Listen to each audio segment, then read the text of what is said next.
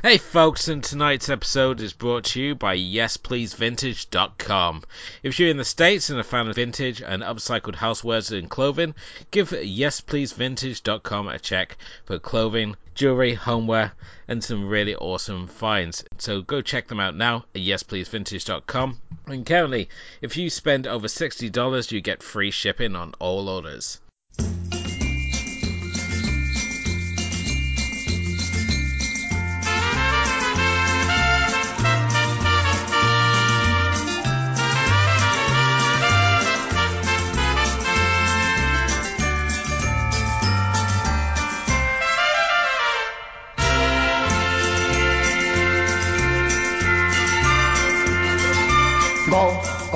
ゴジラのサンタクロース赤い帽子がよく似合うお土産いっぱいミニラも一緒ほらほら聞こえる鈴の音ランランランランランランプレゼント白いおひげもにっこり揺れる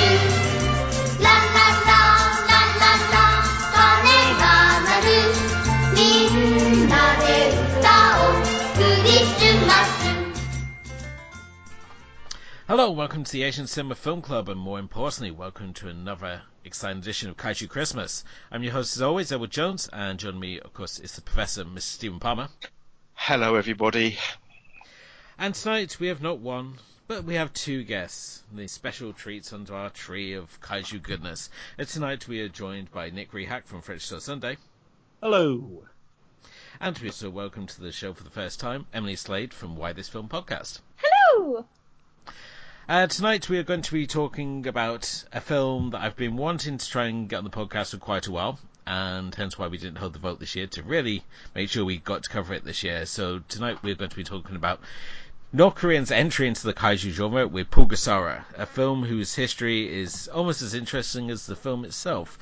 And before we obviously get into that, I mean, it's obviously just want to sort of talk about your backgrounds. I mean, Nick, obviously you're a very sort of established kaiju fan. I mean, you've said on occasion that Godzilla vs. Biollante is one of your favourite kaiju movies of all time. Is that correct? It is, yeah. I know it's a weird hill to die on, but certainly, I don't know what it is, man. I wore that VHS tape out. Wore it out. Yeah. So, I mean, has it just been the sort of Godzilla movies that you watched, or do you like step into anything like the Gamera or any of the other sort of kaiju movies out there at all? I've always just been kind of a Godzilla snob. I've always stuck to it. I never delved into, like, the Ultraman series. I never dealt into, like, the mech side of things. Like, I didn't care for Pacific Rim. I've always just been like, give me the monsters. I don't want people interacting with them outside of just plots that don't matter and running around coming up with allegories. Like, I just want to see the monsters fight. Like I bought, as soon as it was announced, I pre-ordered the Spine 1000, the Criterion Collection, where it has all those films, from the Showa era. So the one that doesn't fit on the shelf. I know, I hate it. I got. You look at it and it's like, it's bigger than a book. How the hell am I supposed to put this on the shelf? Yeah, so I got it propped between my two little Godzilla pops, but I make it work. I make it work. I just got lying on the side. Just sit there in the shrink wrap, waiting for the day it's perfect to open it. So hopefully we'll get the other ears. It will be. It's just too beautiful. Mm-hmm. Like when you look at all the artwork and stuff inside, it's such a nice set, and it's the only Criterion I'm probably gonna own unless they bring out the other eras of Godzilla. So I'm really hoping I wouldn't be mad to get the next era. What is it, 85 to 95? That's the high something or other era. Yeah, Heisei era. But after that, I'm okay if they don't get to it, but Heisei for sure. Because, I mean, you got that. You got King Ghidorah as well. He comes back. Like, it's a solid era that I think a lot of people look over. Oh, yeah, definitely. So we get to see Godzilla become evil again, and it certainly brings a new twist to this thing. It's no longer just about the giant monster-sized smackdowns. It's about building this whole world, and it's really sort of the first sign we see of the world building that really carried over into the Millennium Saga. So it'll be hopefully Criterion are working on that. Yeah, we'll find out. I wouldn't be mad. Yeah. Emily, I know I'm right in saying for yourself that your only real sort of exposure to kaiju movies was the 98 Godzilla movie featuring Matthew Broderick. Yes. That's not a bad thing. I know people diss on it, but... the term kaiju from Pacific Rim. Does that count? Yeah. Yay! Yeah, because Pacific Rim is Del Toro's love letter to essentially these movies about giant monsters, and I love it's a the pacifist war lore. movie. I watch a lot of YouTube videos that deep dive into sort of like monster history, and often obviously when we delve into the East especially, this sort of thing will come up. But for years, given the choice between the sort of main two, I would often go to King Kong because it had people in it. Like you could never have King Kong without like a person, but I felt like you could have a kaiju without people. So this was a really lovely surprise, this movie. Oh, that's good. Also disappointing though, because I thought it genuinely was going to be Christmassy. Oh, sorry. There's not a huge amount of Christmas in Asian cinema, unfortunately. And then afterwards I was like, how dumb are you to think that this movie was going to be Christmassy? But then I was like, I think it's valid and there's a gap in the market there. So yeah. For those obviously who haven't listened to our previous Kaiju Christmas episodes, to stop me basically making all my picks Kaiju movies, I gave Stephen, when we first started doing the show, I said to Stephen I would pick one Kaiju movie a year and we would celebrate it on Christmas and celebrate Kaiju Christmas, and this is a tradition we've carried on through the years of this podcast. And so far we've done Destroy All Monsters, we've done Gamera 3 Revenge of Iris, we've done Mothra, and now we arrive at Pulgasara. So it's been a weird old mix. Yeah. Yay, go me. She's the giant moth and one of 5 female monsters in the Monsterverse. Yeah. So that's good. And Stephen, how are you enjoying the another addition to your Kaiju viewing? I don't want to talk too much about it because it'll ruin the episode, but I really liked it. If I didn't look at the year it was made. Yes, I know what you mean. This one seems older. Once you realise it was made in 1985, then for a film made in 1965, it's hell of a lot of fun. But there's obviously a story behind it, which I talked about before, which is almost as interesting as the film itself. Cool. Before we obviously get into the film, we do need to just go to our mailbag quickly, because, it's always a shock when that light comes on. But we do like to answer your mail when you send it through to ourselves. We got a request in regards to The Witch, which was one of our recommended films for this week. It was on Film 4 if you're here in the UK, and definitely one worth checking out.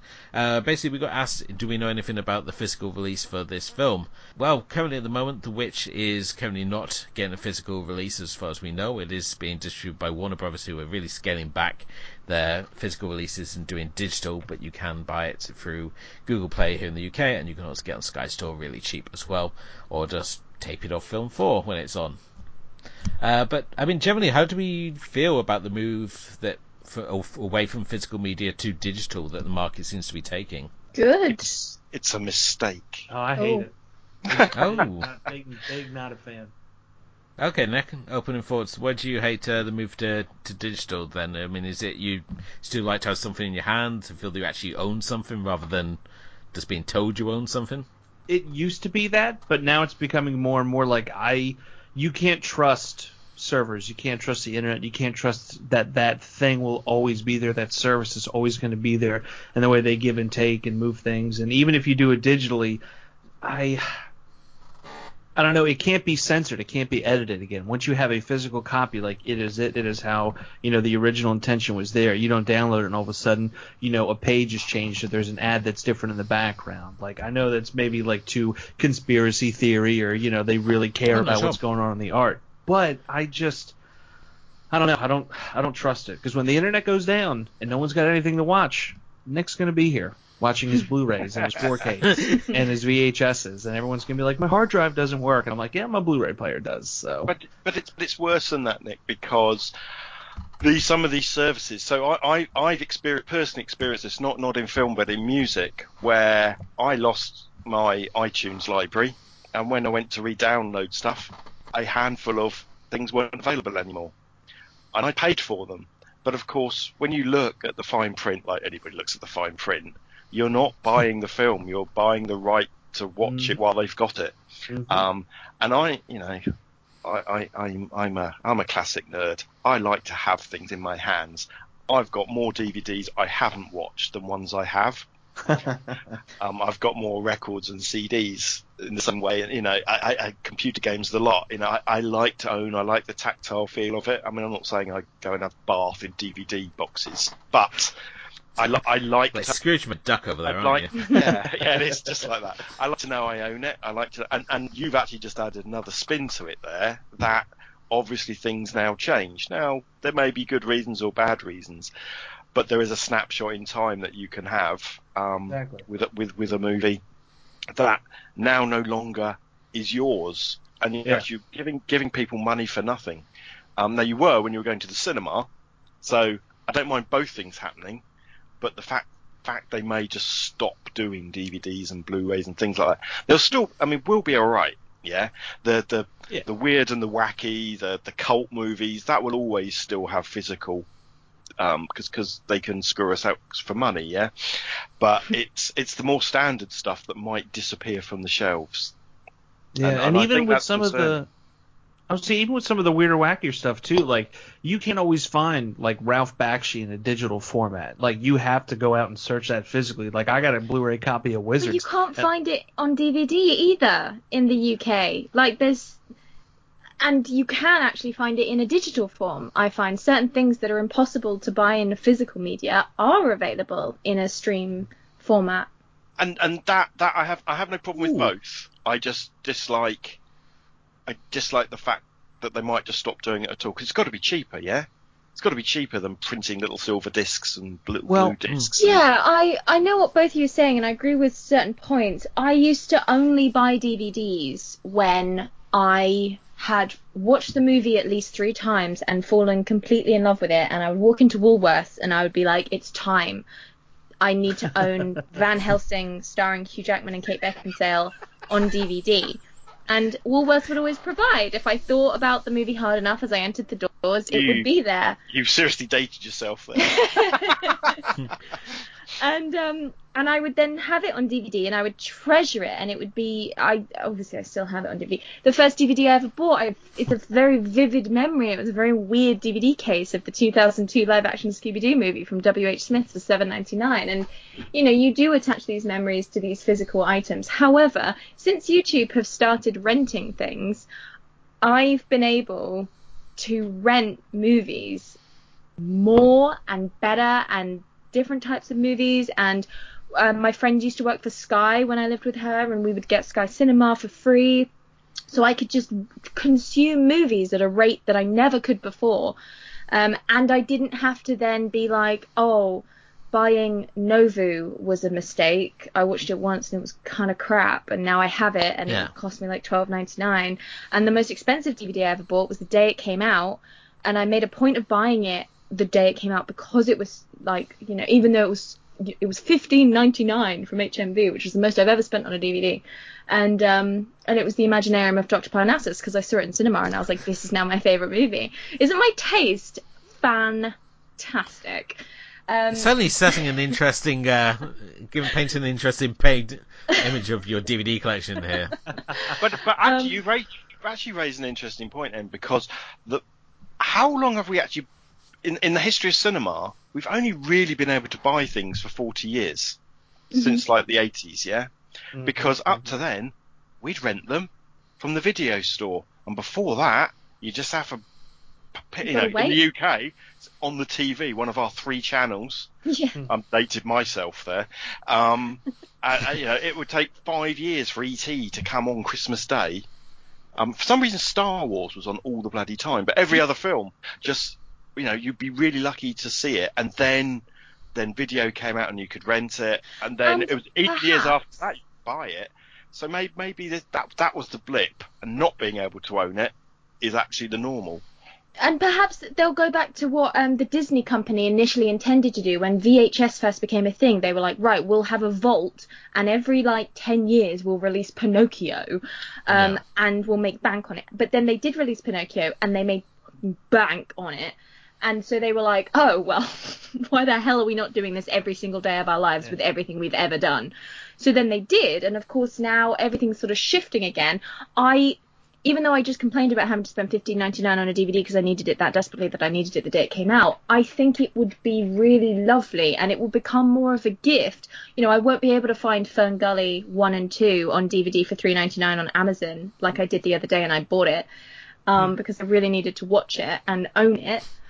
But I will be able to have the carved in crystal copy of Fern Gully, The Last Rainforest. Has a million extras and weird bloopers that they've found in an animation file in some burnt down studio somewhere that they've crammed onto this DVD, and it'll be £47 and someone will gift it to me and I'll be like, yes, the ultimate edition of Fern Gully, The Last Rainforest. Thank you so much. I'm going to treasure this right next to my Van Helsing DVD.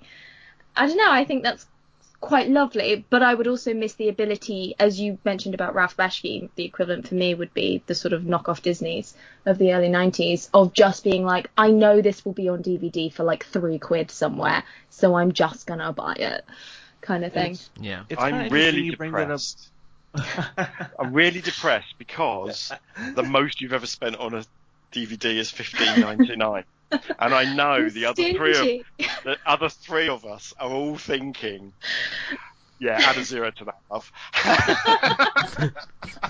Well, I'll admit it. You're used to it, so surely this new norm will be the norm for you guys. It's more just the idea of having something deleted and it being gone. If you've got a physical copy of something, you've got it forevermore. So if you own a copy of Song of the South on DVD or VHS, should I say, you are never going to be able to not be able to see that. Whereas if you were doing it in digital, that's not wholly true, is it? Because none of my videotapes are held up, and loads of my DVDs and CDs are rotting. And this is the flip side. It's sort of like with digital, if you only take 3 house moves to kill your collecting bug, I tell you that much.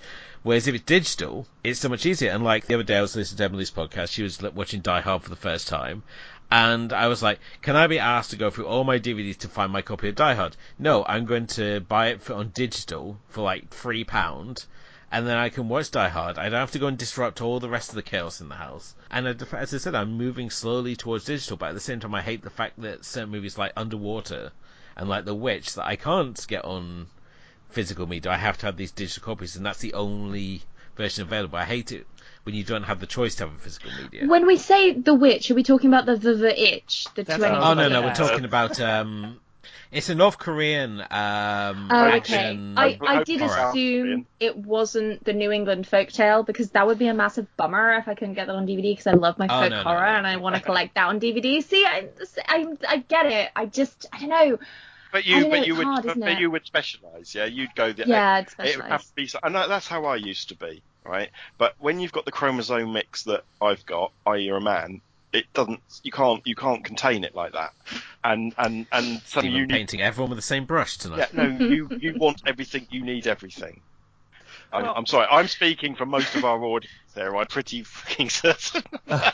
Well, I think it's kind of interesting, at least from a states versus, England side of things. There's also region locks and everything. There's certain digital or physical copies I've wanted to get that I can't. Now, 4K UHD has made a big leap for that. What is it? There's a really gorgeous Elephant Man box set that was available over on your guys' side that isn't here. So I went and bought it, and it works because 4K UHD isn't region locked. They announced an Akira box set only available in Japan, so I paid a little bit more than I should have, and I got the import, but I could watch it because there's no region lock on that. That's so good. So the whole region lock thing will die because of streaming. That's what I'm hoping. Yeah, it will because it was all about, they had very different release schedules, but now we're in a world where everything releases in the same couple of weeks. Instantaneous, yeah.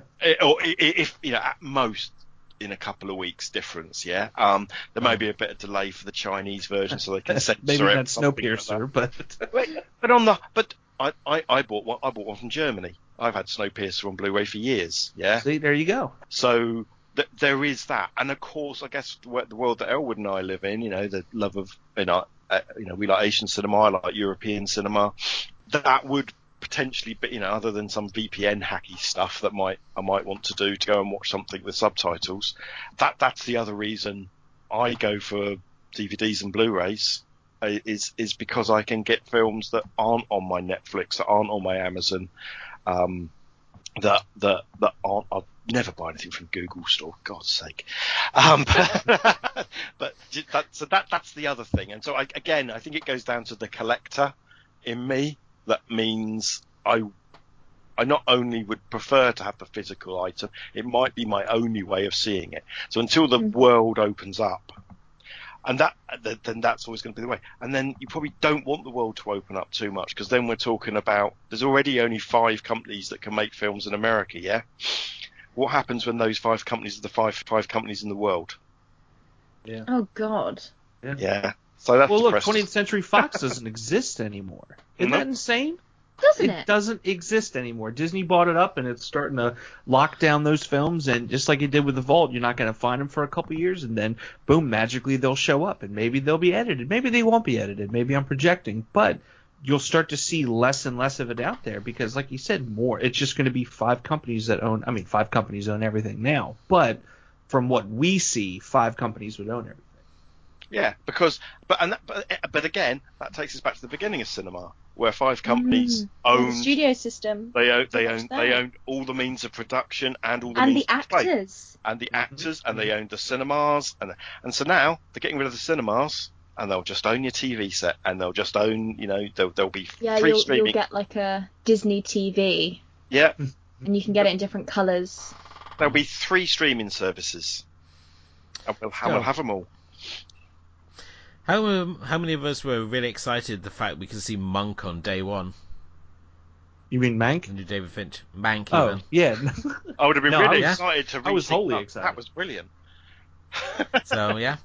And then how many of us were disappointed we watched Mank 2 hours later?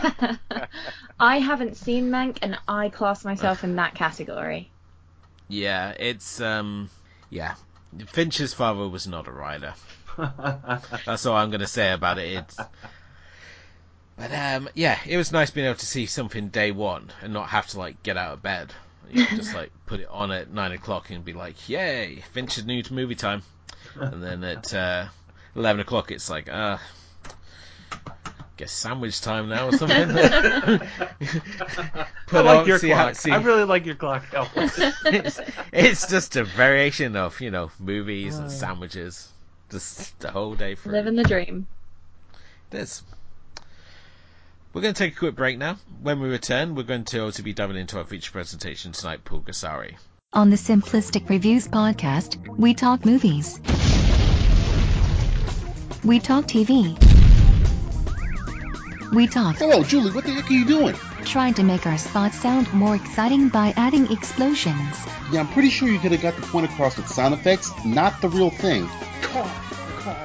Download the show on iTunes or at simplisticreviews.blogspot.com. I'm sure your insurance company will cover that. No, they won't. No, they probably won't. Sir, this is the wrong form. Can you hold my space while I go get the right one? Nobody held my space when I was in a North Korean prison being forced to write a musical about Kim Jong-il with a car battery hooked up to my nipples. Well...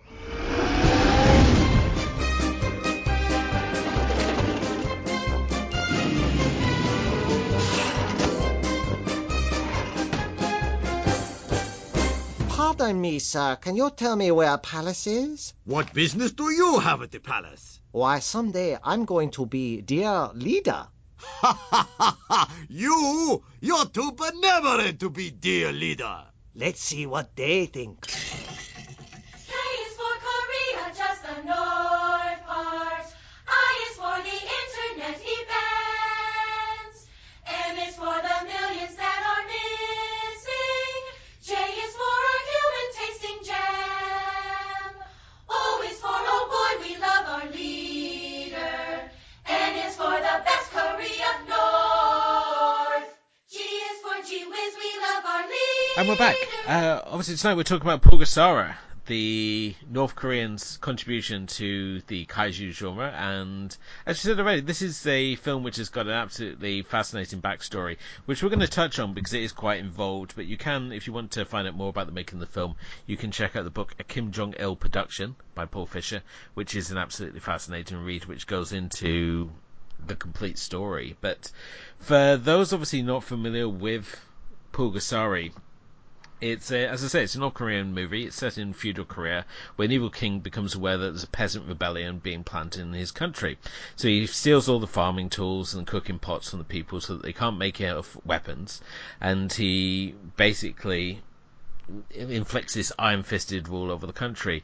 Now, in doing so, he imprisons an old blacksmith who decides to hold a very political protest and starves himself to death, with his last creation being a tiny figurine of a monster called Pulgasari, who comes to life when the blood of his daughter drops onto the figurine, and it turns into this little monster who eats iron and soon helps lead the peasant uprising. Unfortunately, things do not go as they go according to plan, which we will get into a bit later. But the film, as I said, it was produced by North Korea, who were very envious of their South Korean counterparts because the North Korean film industry was failing horribly, and North Korea, being the communist dictatorship that it's run under, were very controlling over any media that were coming over. Only select Western movies were coming across because they felt that it was going to make the people idolize the West, which would be very bad for them. So at the time, Kim Jong-il was yet to become dictator in the country. His father was still in charge, and he was working for the Ministry of Propaganda. So, being the big film fan he is, and I mean, he's the man who had over 60,000 films, citing the likes of Gone with the Wind and Rambo First Blood amongst his favourite films. So, while there was a block on Western films for North Korea, certainly it didn't apply to him. And he basically came up with this plan that they were going to produce this film, which was going to be part propaganda and was going to be this rousing success that would help revive the North Korean film industry. Now, not having any particularly good directors in North Korea, he looked to South Korea and saw that, well, if we can't find any good directors over this side, we'll just borrow one from the South Korea, which they did, basically by persuading the film's director to come to North Korea by wrapping him in plastic and throwing him on a cargo ship. It was worse than that, right? So his ex-wife, they tricked her to go to Hong Kong because her career was on the slide. They tricked her to go to Hong Kong, kidnapped her, kept her in sort of a luxurious imprisonment, and sort of tried to brainwash her there.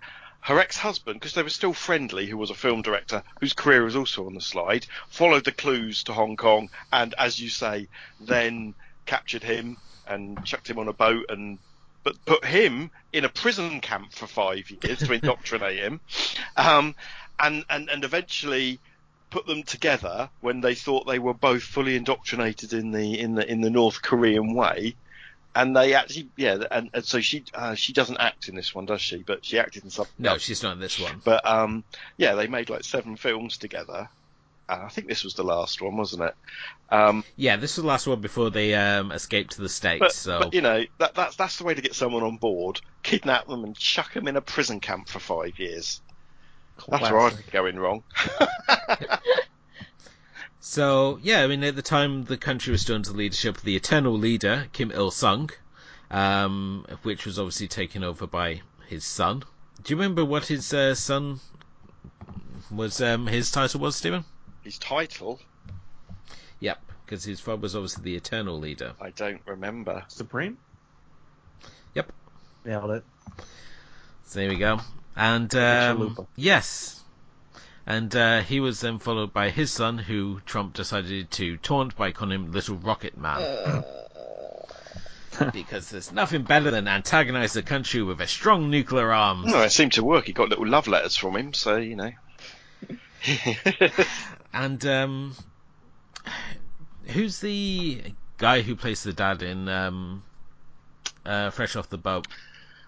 Oh, he plays him in He's in the interview, doesn't he? My baby. I can't remember his name. Is it Randall Park? Randall Park, that's it. Randall Park. Well done. Always be my baby. 10 points to him. Yep. Randall Park also played Kim Il-sung in a series of Lynx adverts which showed dictators around the world doing nice things.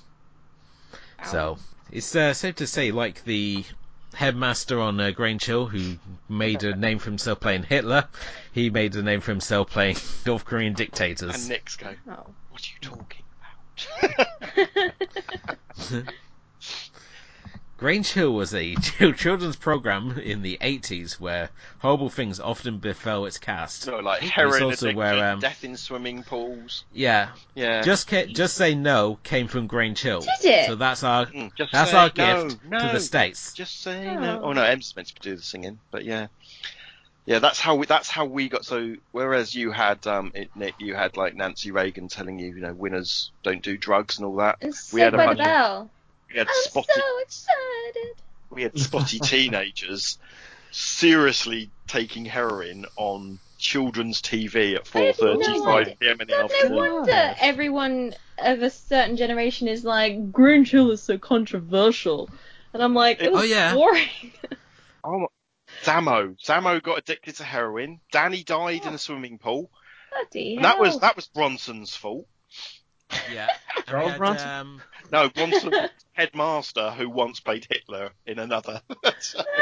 Jesus. Oh, we had the episode where they go to Germany on the exchange trip and the black girl gets harassed by neo-Nazis. Oh, that's right, yeah. Oh my And then God. we had Biker Grove, which is still used as a Biker. safety video if you play paintball. Go! Because PJ got shot in the face with a paintball gun and blinded. No way! Anna Deck! Yeah. He's blind, man! We had very, very dark television in the 70s and 80s. We had to learn valuable lessons. Yeah. We were trouble, and we needed sorting out. Yeah, I mean, I had a teacher that would be like, God, kids these days, we used to chuck live fireworks at each other. I was like, and you're saying that nostalgically like it's a good thing? Yeah, we did. No wonder we needed Grange Hill. We did, and we're still here. Kids today, mollycoddled. Jesus. Yeah, I wonder whose fault that is. Don't know somebody with only 3 fingers on one hand. It's not worth it. Then you haven't lived. And they're not a Simpson. But yeah. They have 4. Do they? Okay. All right. Well, then, my point stands. Okay. Apart from God has 5 fingers in The Simpsons, and he's voiced by Matt Groening. Nice. Classic. No ego there, right? Like Trey Parker casting himself as God in Book of Mormon. Oh, really? Yeah. I need to sit down and watch that, because I loved all their other stuff, like Cannibal the Musical. And It's all on Cannibal the YouTube. Musical. It's Basketball. so good. Jesus and I love you. I have a question. Yes. Sorry Is it to... about Bulgasari or is it about Grange Hill? Yes, it's about Pugasari. Yes. Pugasari. Bulgasari. We have these characters and they're all delightful and I love and would die for all of them. And they refer to each other, they call the old blacksmith Uncle, which made me think that they were related. But, well, so in Asian cinema, or in Asia in general, you have both familial bonds and bonds of respect. Right. So I think he is the uncle of the girl. Yes. He's the father of the girl. He's the father, that's right. But he is and then not. this is the thing, he wanted Issa, or whatever his name was, to marry Army, or whatever her name was. Don't worry about so, that. yeah, I wondered if it was like a Regency thing where I had to like root for cousins, and I was like, oh no, I don't know if I can do that. So I'm Game of Thrones out. Yeah. But yeah. Western familial names like sister and auntie and uncle especially. So just anyone like who is senior and respectful, you might. You refer to them in those ways. I did hope it was something like that. When everybody started calling him uncle, I was like, there's no way that the entire town are all related to each other. So I'm assuming it's like a familial term of respect. Yeah, it's not the American South, it's Korea. Especially in like Korean films, because it's a Confucian society, so you will be referenced as an auntie or an uncle, or by your job title if it's a respectful one. So you might be called teacher if you teach people, because that's a highly respected role, or if you're a government official, that's highly respected. So there's all these hierarchies. Not in this movie. No, not in this. I did love that. They come out and they're like, oh no, it's the government. And I was like, I feel you. Yeah. And again, you've got to remember where this film's being made. So there's a huge subtext going on here. I did, yeah. I vaguely remembered Elwood mentioning the whole backstory and then trying to apply it. But we can take it two ways. So we can look at it at face value and say, this film is all about how bad the feudal world is, because what you remember is Korea before it was North and South was like kind of it was like known as the Hidden Kingdom. It didn't really interact with the rest of the world. Occasionally China or Japan would invade for a bit, but really it was feudal for hundreds of years after the rest of the world got on past that. And so you could view it as this is the people rising up against the feudal society, and that Bulgasari is really like the capitalists who are coming in to help, but he's so obsessed with his iron and stuff that he's then going to hurt us, right? So that's how Kim Il Sung would have seen it, as this is a song to the wonders of communism and the dangers of capitalism. Or you could see it as the director having a little dig and saying, actually, this dictator bloke that's in charge that they're rising up against is Kim Il Sung, and that they're rising up against him. And actually, Bulgasari is a bit like him as well in terms of the revolutionaries that have rescued them from this feudal life. Actually, end up terrorizing them more. Yeah. So there are multiple readings of this. It's really interesting. You take it straight, and that's what Kim Il Sung thought it was, because he thought this film was a masterpiece. Yeah. He had all those films. He's got more films than me, and he thinks this is a masterpiece. And but actually, it's onto something. There is a view. There is a masterpiece. There is a view that the director was having a slight dig. Yeah, that makes sense. I mean, I think I would. Yeah, especially if you're about to run off to the States, you'd be like, one last dig. He actually, when they did escape, he remade this film, didn't he? So there is a Western version of this film that he made as soon as he went to America, because they basically went off to Vienna, and they managed to get enough status that they were allowed to go and sort of go out and advertise the film in various worlds, and they basically they got in a taxi and said, "Quick, get us to the US Embassy in Vienna." And they were chased along the streets of Vienna by North Korean, I don't know, people, in another black cab. In a private place, wasn't it? So and only got there because there was a red light that the people chasing them had to obey. And so he went off to America, and he made like a kids version of it. I can't remember what it's called. Oh no, not a kids version, because I was going to ask as well.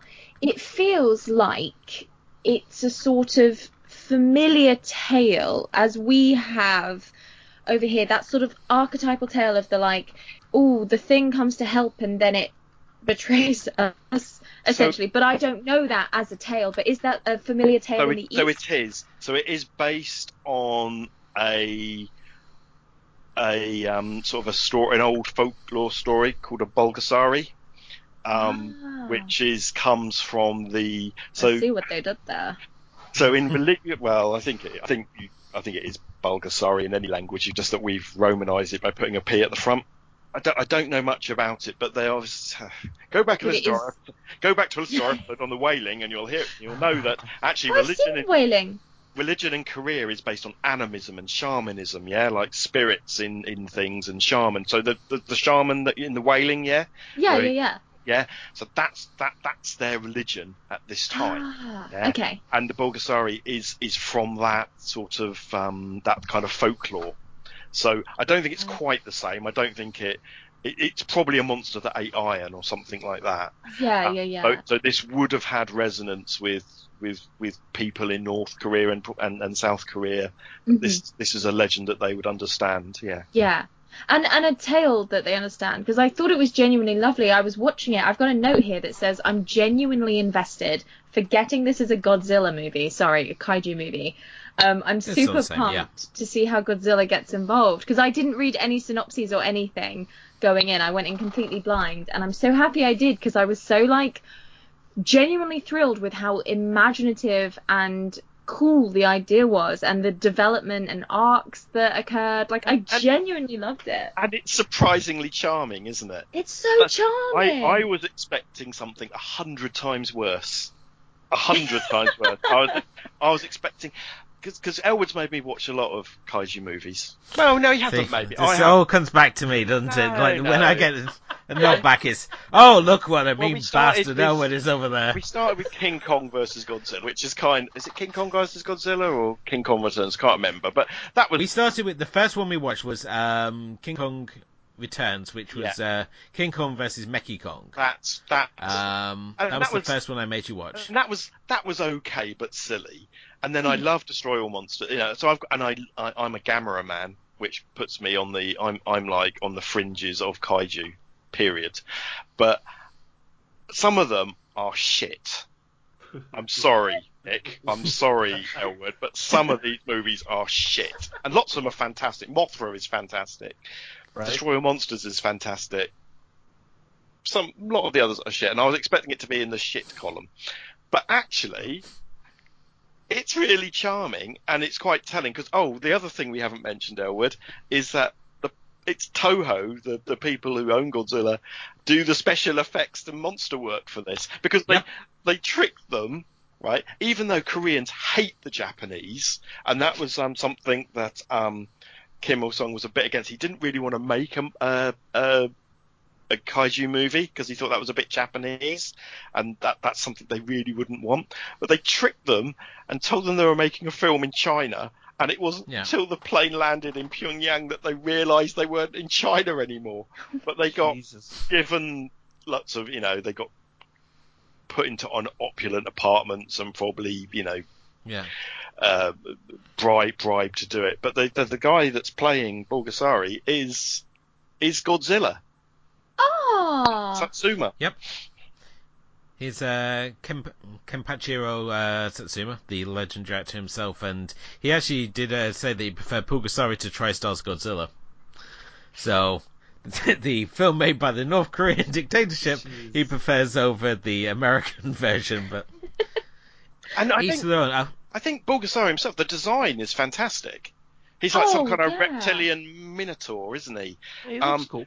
And because a lot of the others sort of from the Japanese one, they're giant dinosaurs or giant moths or giant sort of they're from they're unrealistic, realistic, if that makes sense. They can draw them back to some obvious giant version of something which you see.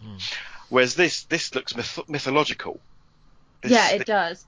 I mean, I adore that it starts out as this sort of carved totem, and then we get to watch it physically grow before our eyes and change actors. That was so fun. And they do really cool stuff with it as well. Like they have like feet and hands and things, so the actors sort of like tacitly interact with the character. It felt personal. I mentioned King Kong earlier, and the reason I enjoy it is because you often have to have a human interaction with the monster, and we had that here. We had the literal blood bond between, I keep wanting to call her Asi, what's her name? Ami, something like that, isn't it? Ami, and a literal blood bond that goes beyond any sort of blonde Fay Ray character alongside King Kong. It was genuinely like a relationship, more than even a pet. And you're right, when she's even just sort of leaning against his sort of tree trunk of a leg, and he's there just chilling, and they're just vibing together, and he makes her stronger, and he makes her the hero, and then she ultimately has to, like, I'm not going to spoil the ending, but we will eventually, but I'll wait. But yeah, I just thought that was really lovely as well. Nick, what did you think of this one? Didn't want to think we were ignoring you over there. No, you guys were rocking and rolling. I didn't want to step in and slow the flow. I dug it. I dug the score for some reason. Like, it's not good, but I don't know. It's in my. It's what you don't Kim Jong Il and his Casio there. It's our soundtrack list. Yeah, he doesn't have a Moog. He's got a Goom. I thought it was inventive, some of the stuff they did, especially with the rear projection. And it's funny, I kept watching this, and I'm like, man, this is really good for something done in '58. Yeah. And then I looked at it, it said '85, and I'm like, oh no, I read this wrong. Yeah. So the only giveaway is the guy that's playing Indy, which he's sort of the leader of them, who looks like he should be in Motley Crue. With that perfectly feathered hair. Yeah, that does date it to 1985. And I guess we're not really seeing a nice remaster of it. We're seeing versions that are finally uploaded to YouTube. I mean, you're lucky. The version I saw on YouTube was at least in Korean. Most versions have a Japanese dub on the top, which brings you even further away from the story. The soundtrack was provided by John Gonso. This is his only credit, so I loved it. There's something about it. It seems very fitting. It reminds me kind of like Amiga point-and-click adventures. That sort of very minimalistic sort of soundtrack. They made a soundtrack with like minimal amount of. It's almost like they had a limited amount of space on the disc. They had like one instrument and they had to sort of go with that. And I said earlier, it sort of reminds me of when Tarantino does his little like.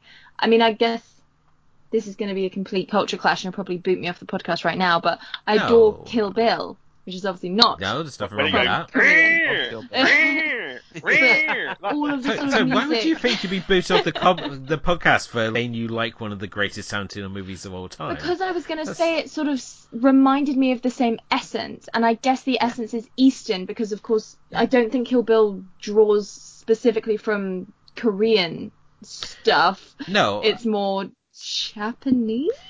Yeah, Kill Bill, with Kill Bill 1 and 2, Kill Bill 1 is his Eastern, Kill Bill 2 is his Western, and when it comes to making that film, he just basically borrows from all Asian cinema the same way that when we talk about Asian cinema on this podcast, we don't include like Bollywood because it's its own thing, but we include like Hong Kong, Japan, Korea. That's and so interesting, I never knew the that. other smaller bits that come up now. I freaking love Kill Bill Volume 1, and like, I watch Kill Bill Volume 2 because I have to complete the story, but like I would watch Kill Bill Volume 1 over and over again. But so that's so interesting that one's Eastern, one's West. Both films come from Tarantino when he worked in his video shop. Yeah. Watching dubbed Hong Kong and Japanese movies and watching westerns, and he sort of joined them together. They are very different films. Yes, yeah. I'm not a fan of the western genre. You know, I don't have any time for Logan or Breaking Bad. You know, Indeed. Well, you look at the Kill Bill 1, and I mean, you obviously got like the elements of like the training, the wise master and stuff, which is very much like in keeping with like kung fu cinema. And then you've got the Yakuza elements, which is obviously Japanese, and you've got that Oren Ishii theme, the Battles Without Honor and Humanity, which was featured in New Battles Without Honor and Humanity, which is a terrible movie, but it has that wonderful song in it. And just like as I said, you can see all these moments that he's like borrowing, and like when he's got like the ball chain, which is a very sort of like traditional sort of kung fu weapon, but it's being wielded by this Japanese schoolgirl. By Chisusa, is that her name from Battle Royale? She plays Chigusa. Chigusa, that's it. She's my favorite. She's my favorite jumpsuit. in the manga. She's my favorite character. She's not my favorite character in the movie because she only gets like 5 minutes. Oh, we've got another episode for you to turn up on. If you haven't already, please do check out the Battle Royale podcast where myself and Stephen break down Battle Royale one DVD chapter at a time. So about 7 weeks time, we'll be giving you a call because we'll be in her 5 minutes. Yeah. The whole story gets undermined. Well, it's alright because on the show we cover everything. We do the book, we do the manga, we bring it all together. So it's like the most in-depth we can possibly be for what we've considered to be one of the greatest Asian movies of all time. So absolutely love it. Are you watching the extended version or the theatrical release? Extended. Fair. I only started seeing that recently. My DVD suddenly had really extended scenes with the... God, I can't remember anyone's name. I want to say Misa, but I'm thinking of Death Note. Basketball being played backwards and things. Yeah, that sort of thing. And more umbrella shots in the rain. Ugh. Yeah, obviously back to this one. I mean, obviously we got Pachiro Satsuma, who first started doing Godzilla movies with Godzilla vs. Theodora. He played Theodora, and they went on to play Gigan. And then when we get into the Heite era, he took over playing Godzilla. And he played Godzilla right through to Godzilla vs. Destroyer, and put up with all the wonderful health and safety quirks of Toho, where he would regularly pass out in the suit and have explosives strapped to him because he was really dedicated to keeping that job. And when we look at the health and safety on this movie, I have to say that they were following pretty much the same health and safety protocol, because we have a scene here where he's locked in a cage that's then set on fire, and he's in a rubber suit, which I don't think last time I checked is fireproof. But I knew that Paul Gaspari was going to be fireproof. I was so excited. I was sat on my bed like, come on, come out of the flames, do a separate. Yeah! Certainly came out of the cage a lot quicker than he went.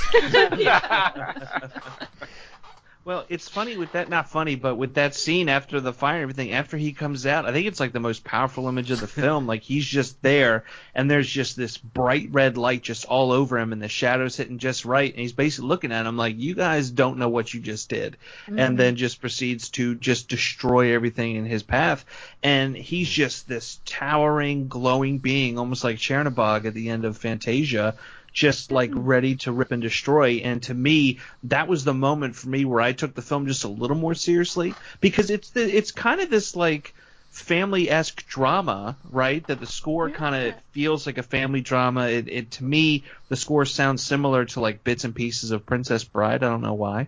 But we see, Polgar, he's growing up with everybody, and all of a sudden he just becomes this evil entity, and he's like, yeah, I'm my own guy now. And after that, that's when he starts to just keep eating and eating, and he becomes the thing that everybody was trying to get away from. So I think it's just this big turning point where he's like, I sacrificed myself in fire for you guys. Like, you all own me now. Almost like he's rebirthed as a completely different mental attitude, where he's like, I sacrificed myself for you, Han. Now I'm going to eat all the iron I can possibly get my hands on. Mm-hmm. And again, the backstory, all revolutionaries become this, yeah? All the Mao Zedong, Kim, Stalin, these people who are part of a revolution, they always seem to end up eating the people, not literally, but eating the people that they were representing. 4 legs good, 2 legs bad. Indeed. Do you know what that means? I do. I just wonder, you disagree, and they're going, of course. That's a reference from a film, right? And I can't remember what it is. Oh, it's Animal Farm, where the sort of pigs get more and more power. It's communism. It's Trotsky and Stalin. It's 4 legs good, 2 legs bad, but the wings count as legs, so the chickens are okay. And then eventually it's 4 legs good, 2 legs better, because the pigs become men, and the very famous final line is the sort of, no one could tell who was man and who was pig, because communism. Yeah. And it's what you were saying. Sorry. Can view it that he's representing capitalism, because all he wants is metal, money, and to consume. Yeah. So that's what I thought was interesting, because a lot of zombie movies are really about something else, and there are some kaiju movies which are about something else. The original Godzilla, for example, is about nuclear power and the nuclear age, but later on they become less about the message and more about the spectacle. Exactly. They're not all stupid. I must stop saying that. But this film does feel absolutely laden. You might get something shocking you stocking in the P45. But everything, it just feels that there's more weight behind it. That there's more going on here. And there are moments, like you said, Nick, that when he's surrounded by fire, that's a visually stunning piece of cinema, yeah? Yeah, it definitely stands out. And for some, I don't know what reason, I was getting real flashbacks to like Kagemusha from Kurosawa, just these bright, bold colors shining on maybe our hero, maybe our anti-hero. We don't know at this point. We find out eventually in the film, but just this powerful image where it's just his face, shoulders up, it's a bus shot, and just his face, just this glowing red, and the darkness that's overcoming him too. I paused it. I really took a moment. I'm like, I didn't expect to feel this type of power from, an 85 film that looks like it was made in 65. But it really caught me off guard. And I think it's also because we have that emotional investment with the creature. And I don't think it would be as powerful if we hadn't seen him birthed from blood and grown, and little baby Pulgasari growing all the way up, and then we see him in this pivotal moment. I don't think we would have that if we didn't have the previous emotional foundation. I agree. I want to know, how did Uncle create him in the cell? Because he hasn't got metal in the cell. He's just basically got rice and mud. So he's very much in turn with the Golem, a creature born of mud and clay. He's a master blacksmith. He probably just had some iron ore on him. But he hasn't got tools, though. He's doing it with his hands. His hands are calloused. That's how talented he is. But yeah. It just, as I say, just threw me. And then we obviously, as you said, he bursts into a double little Pulgasari here, played by Little Man Machan, who played Minilla in the original Godzilla movies. I was going to say, I did get real Minilla vibes. And you do. I hate Minilla. And much like in those movies, nobody has a gun to shoot the little shit between the eyes. So Jesus. Do you know? I hate Minilla. Minilla is just looks like grey lumpy mash. Is just the most annoying character. It's sort of like what Ewan McGregor is to the Star Wars franchise. Wow. Do you not mean more it's like this thing that's Scrappy-Doo? Like you're looking at. He is just like Scrappy-Doo. That's exactly what. So do you know who Minilla? Do you know who Minilla is, Em? I have no idea who Minilla is. Godzilla's son. Godzilla. He's Godzilla's son. Godzilla has a son? Well, oh yeah. Wait, does that mean Godzilla's a woman? Because I know at the end of that Godzilla movie in '98 with Matthew Broderick, she lay eggs. Oh, like the Jurassic Park dinosaurs. Yeah, he's unisex, so like lizards can have both genders. Are we saying Godzilla's a hermaphrodite? Is that canon? No, we're saying he's just like all accepting. Well, in the mythology, he's in a relationship with Mothra, which brings more questions than how the donkey and the dragon does it in Shrek. What the jing is going on? Unless it's like a fish kind of thing where the eggs are there and then the fish just kind of swing by and crop dust the eggs and ferment them that way. Oh, yeah, there's true. a lot of theories. If you've seen Shin Godzilla, the latest Godzilla film, they do kind of suggest that because one of his forms as he's growing up is very fish-like.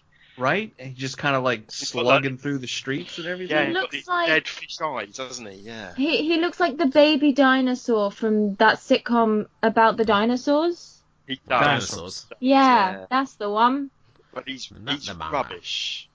And he I blows can his see him smoke. being very frustrating. He looks like, if you've ever seen the Neverending Story 3 and they ruined the rock biter and gave him a kid, he looks like the rock biter's kid. I didn't know they made a certain.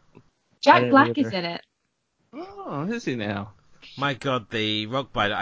Every time you mention the rock biter, I just remember his sad lines. It's like, they look at these like hands, big, strong hands. We quote that at work at least once a week. It's a great line. Woo. The only things I remember like very vividly about Neverending Story is the horse dying in the Bog of Eternal Oh yeah, Silence. Artax. Yeah. I went to see Neverending Story for my 10th birthday party. No. That's literally dated me, right? That must be 1981, right? I'm so jealous. Well, you wouldn't be if you couldn't get out of bed in the morning like I can't. But the point is, so old now. That's what I went to see for my birthday, and the fucking horse dies. And that is not a good thing. And it doesn't make it okay that it comes back at the end. Like, everyone's always like, oh, but Artax comes back at the end because Bastian wishes him. And I'm like, it's not the same Artax. The Artax we knew and loved died in the swamps of sadness. Yeah, it's like Gandalf the Grey over Gandalf the White any day. And he did literally die, didn't he? The horse yes, died in the making. They had a mechanical Don't failure and it finish dragged that story. Okay, the horse is fine. Do you know who actually owns the book and the amulet, though? Limal. Not. From Kajagoogoo. Guys, I'm going to need to take a minute. Take a minute. Neverending Story is like Milo and Otis for horses. I, for real, in the never ending. I think I'm going to need to go to the right-hand side of this pile. Ooh. You okay there? Contrary to an internet rumor, the horse that played Artax did not really die during the filming of the Swamp of Sadness scene. In fact, the horse was actually given to Noah Hathaway after filming as a gift. Due to the cost, the horse was left behind in Germany. What What would he do Guys, with a horse? Noah I would- Hathaway lived in an You have apartment in no- the Young Bronx. boy do with a horse? You have no idea how Romantic close I was to Bronx. crying just then. It's glue. Are you- Helped him I build was- his tattoo machines. Yeah. I was so close to really bursting into tears then. It's too late to I tell me feel that kind bad of now. tragic fact. Fun fact. Wow. That was never on IMDb. Steven Spielberg owns the book and the amulet, Oh, and he keeps it in does a he? bulletproof case in his office. Oh, I have heard that. I want it. Steven It's- Spielberg, give it to me. I want it. What are you going to do with it? Put it in a obviously- bulletproof case. You're going to go on a Obviously never-ending not shoot adventure? it. Why would it be in a bulletproof case? Yeah, it's blowing my mind. Because some people like breaking I'm into very it. anti-guns, Wow, but so I that's would it. take a gun to get hold of that memorabilia. Yeah, but you might Okay. take a gun to Steven Spielberg's head and say, use Give me the key. Use the key. You wouldn't shoot it. Fucking Steven Spielberg. Fan thing, innit? He's like, this is how much I love it that I've protected it more than I've possibly protected my own children. Unless there's more than meets the eye. Unless he keeps them in a bulletproof case. Possibly. Maybe he just keeps everything in a bulletproof case. Maybe he had a very rough experience growing up, you know? I mean, have you ever seen his kids? No. Exactly. They're in a bulletproof case somewhere. That's a good All I know point. about Steven Spielberg is that he himself had a rough childhood, and much like Charles Dickens before him, he puts it all in his movies, in that they're all about divorce. Yeah. I found out Steven Spielberg and the Queen are like one of 5 people who have a gold Blue Peter badge. There's more than What? 5 people that have a gold Blue Peter badge. They hand them out to bloody anyone. They handed one out to... No, the gold one's like the top tier. No, where they you have gave to be one to, like, J.K. Joe Rowling Wicks special. the other day.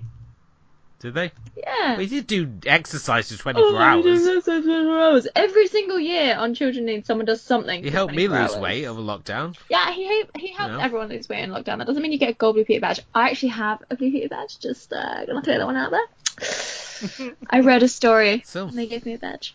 Yeah. Now you can get into any I children's can get attraction into in the London country. Dungeon for free. That is true. I think the gold Blue Peter badge has been devalued because I've literally gone to the page where you can apply for one. Oh my god! And you You just have- probably nominate somebody else. Blue Peter, it's got its own So- Wikipedia page. Sorry, we've really.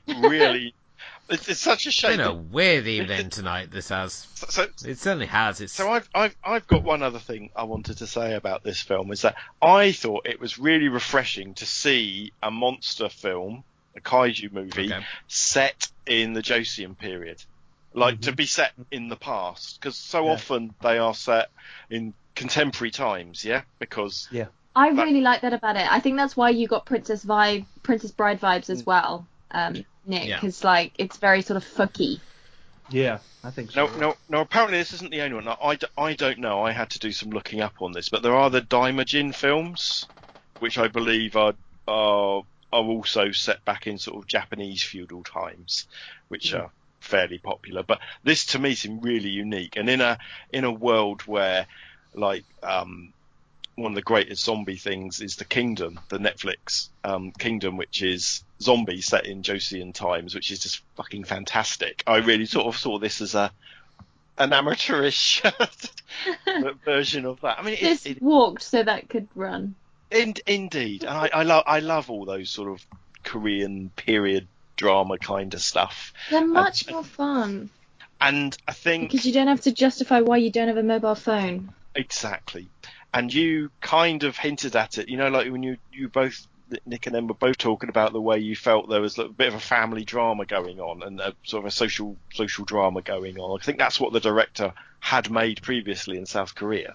Mm-hmm. So I think he's playing to his strengths, but with a giant monster as well. But I just found it really refreshing it not to have not to be set in contemporary times and for it to therefore make sense. Yeah. And it didn't use that as an excuse to not give us good characters, because that woman started out as really fairly quite passive, and she literally saves the day. She proper Little Mermaid OGs all over the place, and it is incredible. I was so pumped by her character development. Though you will notice she has to die to do that. Well, so does the Little Mermaid. That's what I'm saying. The original Little Mermaid throws herself into the water and becomes sea foam so the prince can live. Indeed. And Well, I'm not sure that's a role model, but I know what you're saying. but it's actually better because The Little Mermaid did it for love. Terrible. But actually it's sweet because Hans Christian Andersen was writing it for his gay lover. Anyway, not his gay lover, it was unrequited, but you know what I mean. LGBTQ+. Woo! This is like Dracula all over again. The fact that Bram Stoker wrote Dracula because it was an unrequited love affair, hence why, Dracula's stabbed with the phallic we weapon, get obviously, all the of stake. the best literature from oppression. No, we don't. That's a terrible thing to say. But we get it from love. Yeah, struggle, we get it isn't from it? love. Though that's really, and this was, it was her baby essentially. Her dad birthed it. She raised it. It crushed everything, and then it crushed her. It really did crush her in that bell. I was really quite concerned for the actress, but then I remembered that it wasn't real. So I want to mention, I mean, outside of obviously the monster bits, which are obviously fun and great, obviously putting a giant monster into this sort of setting is really exciting. The actual battle scenes in it were actually pretty fun as well, even though those rocks looked really styrofoam. Yeah, the rocks did let it down a bit, didn't it? Because the stuff with the big poles coming down, that looked pretty fucking dangerous.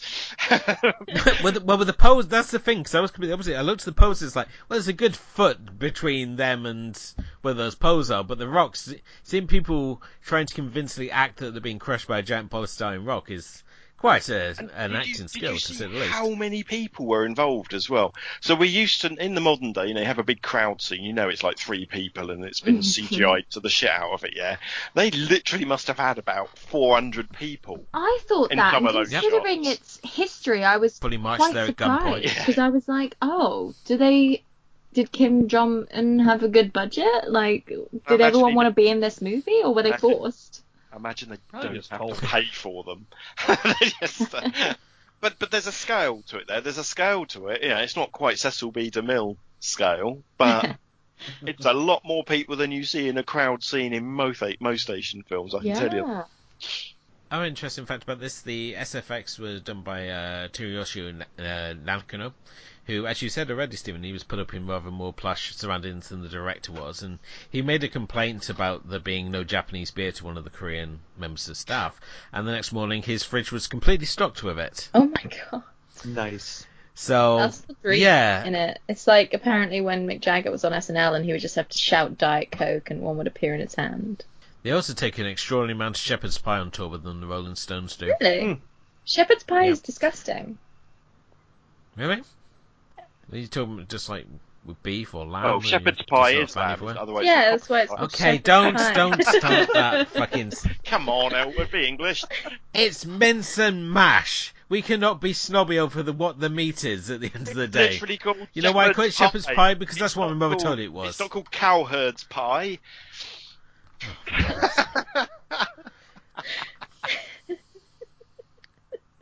Why? See what I have to work with here? Yeah, see what I have to work with. I mean... Yeah, fucking snob me over a bloody shepherd's pie. Oh, man. Keep laughing, it helps.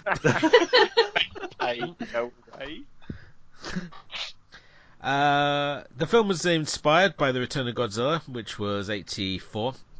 Released in America as Godzilla 1984 and re-edited featuring more Raymond Burr to create a much lesser version. Raymond Burr obviously being edited into the American version of Godzilla to sell it to the Americans. He played the American news reporter. No explainable reason. Much like the fact that the monsters are called fire beasts. Nice. Because apparently a lot of the complex plotting of Japanese cinema would have been lost in American cinema otherwise. I have to ask...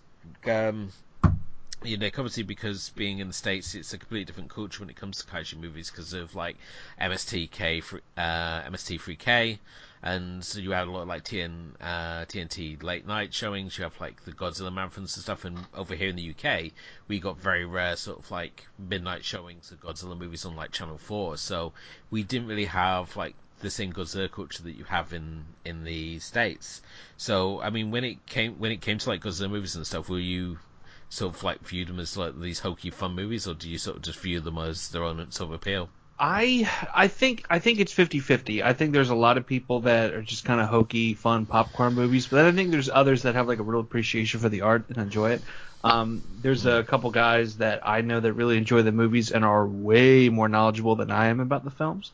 But there's still like fun conversations to be had there. It really kind of blew up and got bigger after the 98 Roland Emmerich Godzilla film. I mean, the marketing for that was everywhere. You couldn't turn around and not see something for that Godzilla movie coming out. And then it really picked back up again with Pacific Rim. People started getting into it. Obviously, Godzilla, the 2014 Gareth Edwards version, that made a big impact. I feel like it's starting to die back down because reportedly King of the Monsters didn't do that well in the box office. I saw it a couple times and enjoyed it very much. That was like the American Destroyer Monsters, which, if I'm to believe the fake bit of propaganda that's floated around, they're going to remake Destroyer Monsters as a 2-part movie if they continue their MonsterVerse. They got plans to do Rodan and Vartan and all these other sort of movies and build up to Destroyer Monsters, same way that you had Infinity War with the Marvelverse. Well, I think depending on how Kong versus Godzilla goes, which I think is next. Oh, that was the other one too, like Kong Skull Island, like that kind of made it big. Every so often, good. Right? It really surprised me, and I think a lot of people felt that way. That was because I thought the first not the first Godzilla, but the Gareth Edwards, isn't it? Godzilla movie. I thought was a snore fest. Really? Oh my god. Oh, I'm going to go this direction, and then I'm going to go that direction, and I'm going to follow a bunch of really uninteresting people. Oh, thank fuck Godzilla turns up at the end. Whereas Skull Island was like an old-fashioned it was an island adventure movie, wasn't it? With a giant gorilla in it. And wasn't 3.5 hours long, thank you, Peter Jackson. It was just... Oh, don't say that. That movie is a delight from start to finish. That movie is great when the fast-forward button is available. No film should be longer than 2 hours, 10 minutes max. We don't need Bambi on the ice, and we don't need bugs in the hole. Otherwise, it's a great movie. But... Anyway, my point, and I kind of... It's such a journey we've gone with Peter Jackson, though, Stephen. It's just... But either way, I think it kind of goes up and down here in the States when it comes to, the monster movies and things like that. But I think right now it's starting to have a bit of a resurgence based on Kong versus Godzilla. Obviously, everything's taken kind of a hit with COVID and going to the movies and stuff, but it all kind of lives on streaming and people watching at home and talking about it there, so... I have to say the legendary Monsterverse feels like the most complete universe of all these multiverses that we got floating around at the moment. Marvel's has become overcomplicated, and the Batman one, the DC one's interesting, but they haven't quite pulled it off. But the Monsterverse, it's just every new movie we get, it adds a little more to the puzzle, and we're seeing this organization that's charged on the monsters that we see hints of in Skull Island, and then obviously they're picked up in the modern day movies and stuff. And I just really love how it's all come together, and I just hope that Godzilla vs. Kong just really does the business. Well, I think because it's fun and it's subtle. It's not in your face. You don't have to see the one because it informs the other. You can just go in and all of a sudden they're fighting. It's why are they fighting? Oh, who cares why they're fighting? They're fighting, and I want to see who wins. I want to see, is there a different version? Does Godzilla win because it's Japan, or does King Kong win because it's America? Who knows who's going to win? And it doesn't matter whether you know about the old films or not. That's the other thing I like about it. There's Easter eggs in there for people who are going to go, squee, it's King Ghidorah. Yeah. But for people who don't give a shit, it's still really entertaining. Not the honesty. Yeah. It's it's still wow, there's a 3-headed snake monster that flies. It's a 3-headed space dragon. Of course, I say. You see, that's why he doesn't have the right to the Titan claim. That's why Godzilla is the true king of the monsters. He's just a pretender to the throne. And this is exactly what I'm talking about, right? You're going to get a lot I out of it than I am, but they're still really enjoyable. Really, seriously enjoyable. But I think you're right. I think the last one didn't do so well, and it could. I don't understand how. I mean, that was just it was just a fun time throughout. It was all your favourites were there. You can just sit back, relax, have a beer and a sandwich, and it was just fantastic. Well, throughout, I think that's because it finally felt like a traditional Godzilla film where the plot was a little convoluted. Yes. There were extra elements and weird things that they kind of stuck in there that didn't need to be there. But the whole point of it was seeing the monsters fight, was seeing Mothra show up, was seeing Rodan show up, was seeing King Ghidorah show up. Like, oh, thinking about it, I'm going to watch it tonight. After this is done, I'm throwing that in the old 4K player. I'm going to have a great night. I just wanted Anguirus. That's where all the gold at the Kaiju Rainbow is. Just Anguirus, the greatest monster in the Kaiju universe. No, Mechagodzilla is the end-all be-all for me. Mechagodzilla. It's happening. It's happening. I feel it deep in my loins. loins. Obviously, Mechagodzilla's going to be the next one. I don't Either think that he'll or be in Mecha Kong. King Ghidorah. I think he'll be in the one after. Are we getting off track? I feel like maybe we're getting off track. In some ways, we're more on track than we have been. That's true. It is Kaiju Of Christmas. this episode. I think if I would hope that people who are tuning this are just enjoying, people having a sensible discussion about kaiju movies rather than the snarkcasters on the internet who are like, oh, look at this mistake, Godzilla's stupid. It's sort of like, oh, aren't these acts, this dubbing awful? Wow, it's Chinese in blackface. Yes, because it's the time it was made. Japan didn't have a huge black population that they could cast with at the time, and Toho are notoriously cheap, hence why they kept repainting the suits, and often with the actors inside while they were doing it, so... I mean, you only have to look at Ultraman and see the amount of suits that they recycled and glued bits on just so that they could say, oh, look, here's a new monster. But it was like Godzilla with like a frill and a new paint job, so... But, yeah, I mean, obviously, do we think Pulgasari deserves its place, obviously, within kaiju history? Because obviously it's a controversial movie, seeing how the circumstance it was made under. The fact it was also a propaganda film for the dictators, the communist North Korea. So for years it's sort of like was banned, and it's still, there's certain DVDs you can get where it says like banned in 56 countries on the cover. Really? Yeah, because it's got the stigma because obviously the circumstance and the fact it's a North Korean film. Kind of made under. But so I think that's bullshit, right? Because I was really surprised how much I enjoyed this film, right? And I think the fact that the rest of you guys enjoyed it as well speaks volumes. We watch films from Iran, we watch films from Libya, we watch films from all sorts of places. I've watched films from Turkmenistan in the past, yeah. I think yes, you have to understand the context which is made, but I really want to see a 2K remaster of this. I don't. It's all right watching it on YouTube in Blur-O-Vision, but you could see some of the colours there were so vibrant. Yeah, some of the stuff at port and things like that. I think it's an absolute. Now, it might actually be suited by having the older. Looking like it's been watched through grease, I imagine might make some of the failings disappear. But I'd gobble up a Blu-ray of this with alongside a documentary about how it. Oh yeah, of course. Put it into. I mean, there is a quite a good documentary film about this that you can catch. But put that as a double pack. Spend some time tarting this up, and I think this stands up in a amongst any other kaiju movie. Yeah, it's a really do the commentary. Lovely idea, and also I think you don't necessarily need the context either. It's a genuinely good movie, even without its fascinating history. It lives. Yeah, absolutely. I absolutely agree. I think it lives and stands. But if that was a way to get it, and then that's just like a bonus. It's like, wait, what? Well, that's how I told it to Nick. I was like, hey, you had seen this kaiju movie? And it was made like by them kidnapping the director. I think I said something along those lines to Nick when I was like pitching the idea of him coming on the show, and he's sort of like, I am so yes. Yeah, as soon as I read that, I'm like, when and where? Tell me. I will find a way to find this. And I was like, this is the people I need to be surrounding myself with. Just like people like, yes, that's what I need to be told. So, but anything else anyone wants to discuss on this one? Really loved it. Just genuinely really enjoyed it, and loved the female character and her journey. It was so good.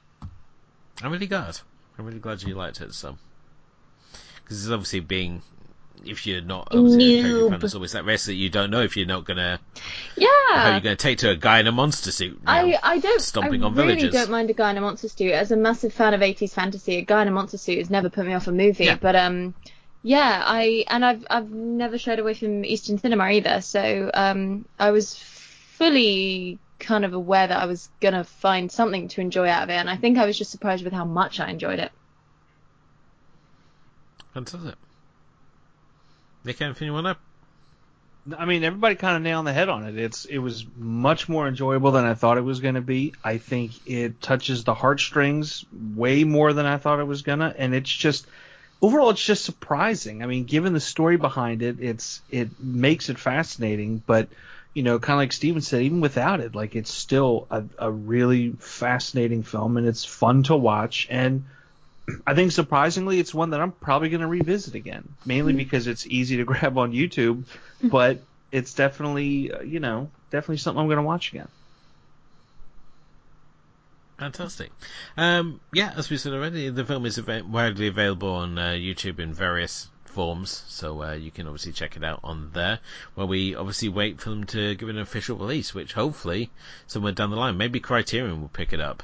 It seems like their sort of bag. They might go to Shout or Shout, yeah, or Arrow. Arrow for sure. I mean, it does. Or Terracotta, I would say, would even be a punt. It does do the rounds at sort of cult cinemas. I mean, but I guess now their very existence might be dubious moving forward. That might be the reason for it. Fingers crossed they'll become the only cinemas. Like, every cinema will just become like the Prince Charles. Like, that's the dream. That's my favorite dream. But it suggests to me that there's a film print there, yeah. And if there's a film print, then you can spend time and fix it up for modern media. So, touch wood. Well, this obviously brings us to the end of another edition of Kaiju Christmas, and certainly this episode. Thank you as always for listening. If you haven't done already, please do hit the like and subscribe buttons wherever you happen to be listening to us, and maybe leave us a review, as it all helps raise the profile of the show. I'd like to thank my co-host as always, Stephen. Pleasure as always, sir.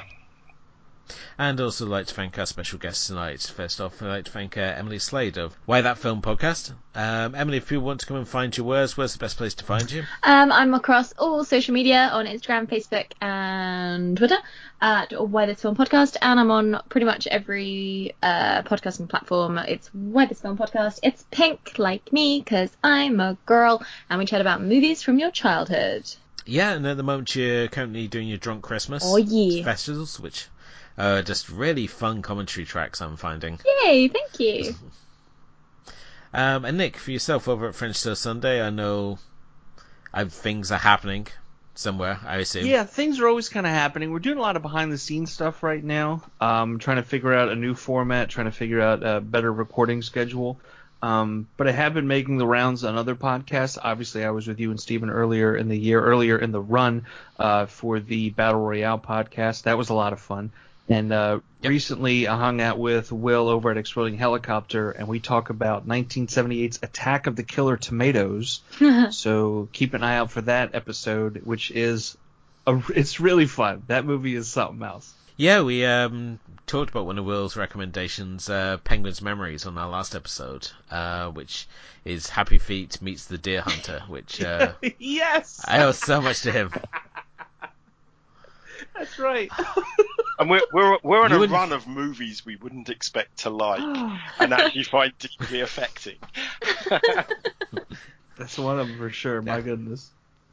Just the idea of a penguin that looks like he belongs in Club Penguin coming back shell shocked from the war, and that movie's only available on YouTube, but do yourself a favor over Christmas and check it out like a lazy morning or something. It's just, you wouldn't think that a movie that looks so cute would be so deeply affecting, but Wow, like Grave of the Fireflies all over again. It is. I mean, it's not not like Grave of the Fireflies. It's like Grave of the Fireflies, but not as sad. Because nothing's that sad. Oh my god. So I still dread the time that someone's going to make us watch that. It is on my list of films to bring to the show, but you don't want to hear two middle-aged men crying, do you? Well, I think it will be good. I think it'll break a lot of toxic stereotypes. Is that what you're saying? You're saying this show is full of toxic? Yeah, this show, out of all the shows out there, this one I've really deeply found to be incredibly toxic. No, obviously not. Especially on the topic of shepherd's pies, apparently. Very controversial. A man has his limits, yeah? Mislabeling hearty British food is mine. Is mine. I'm not allowed to be crossed. Hey! Hey! Hey! 昨日の恋は忘れて昨日のあの子は忘れて踊り続けていたい夜なのさ月が砕け散っても星が燃えて落ちても踊り続けていたい夜なのさ胸に刺さった恋の刃が燃える想いを狂わすのさ昨日の恋は忘れて昨日のあの子は忘れて踊り続けていたい夜なのさ This podcast is a proud member of the Lamb Podcasting Network. Find the network at largeassmovieblogs.com.